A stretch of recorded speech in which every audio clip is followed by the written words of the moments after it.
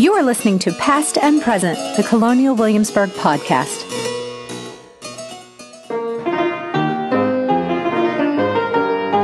We've just finished installing the organized piano, as it was called in the 18th century, here back in Williamsburg for the first time since the instrument was new in 1799.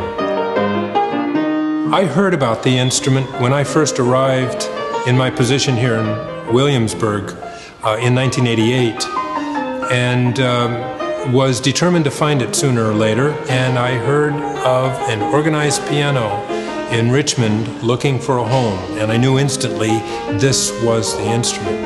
That was in 2012, and within a couple of months we had it here in our collection. I'm John Watson. I'm curator of musical instruments and conservator of instruments. Organized pianos were actually quite popular at the end of the 1700s and early 1800s. This instrument was relatively early in that period of its greatest popularity, made in 1799.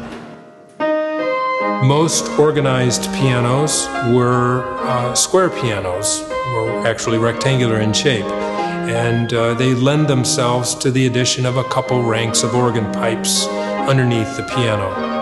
This is the only surviving example of an upright grand piano that was also organized, and because of that configuration, it was possible to have a great deal more room for pipes. And so the overall instrument, standing nearly 9 feet tall and almost 7 feet wide, has room for 256 pipes and a 5-octave grand piano, all under one roof.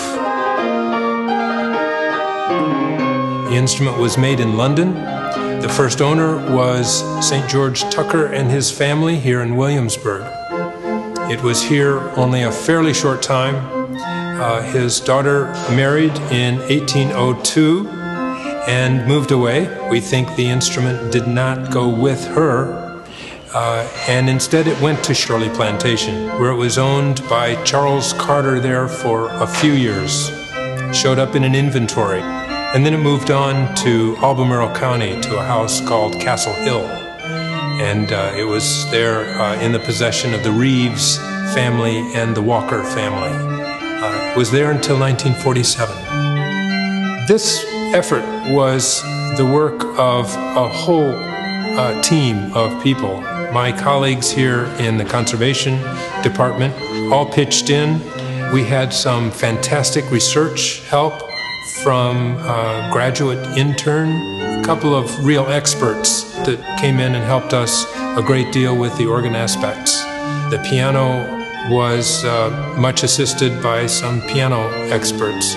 Most importantly, the conservation of it was funded by a donor, a generous donor, who was actually a member of the original family that owned the instrument, a member of the Tucker family. The cost of the conservation was underwritten by them in memory of one of the other descendants of the Tucker family.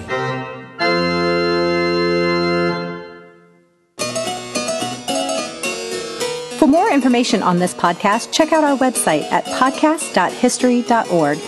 There you can send your comments or suggestions, and we're always glad to hear from you.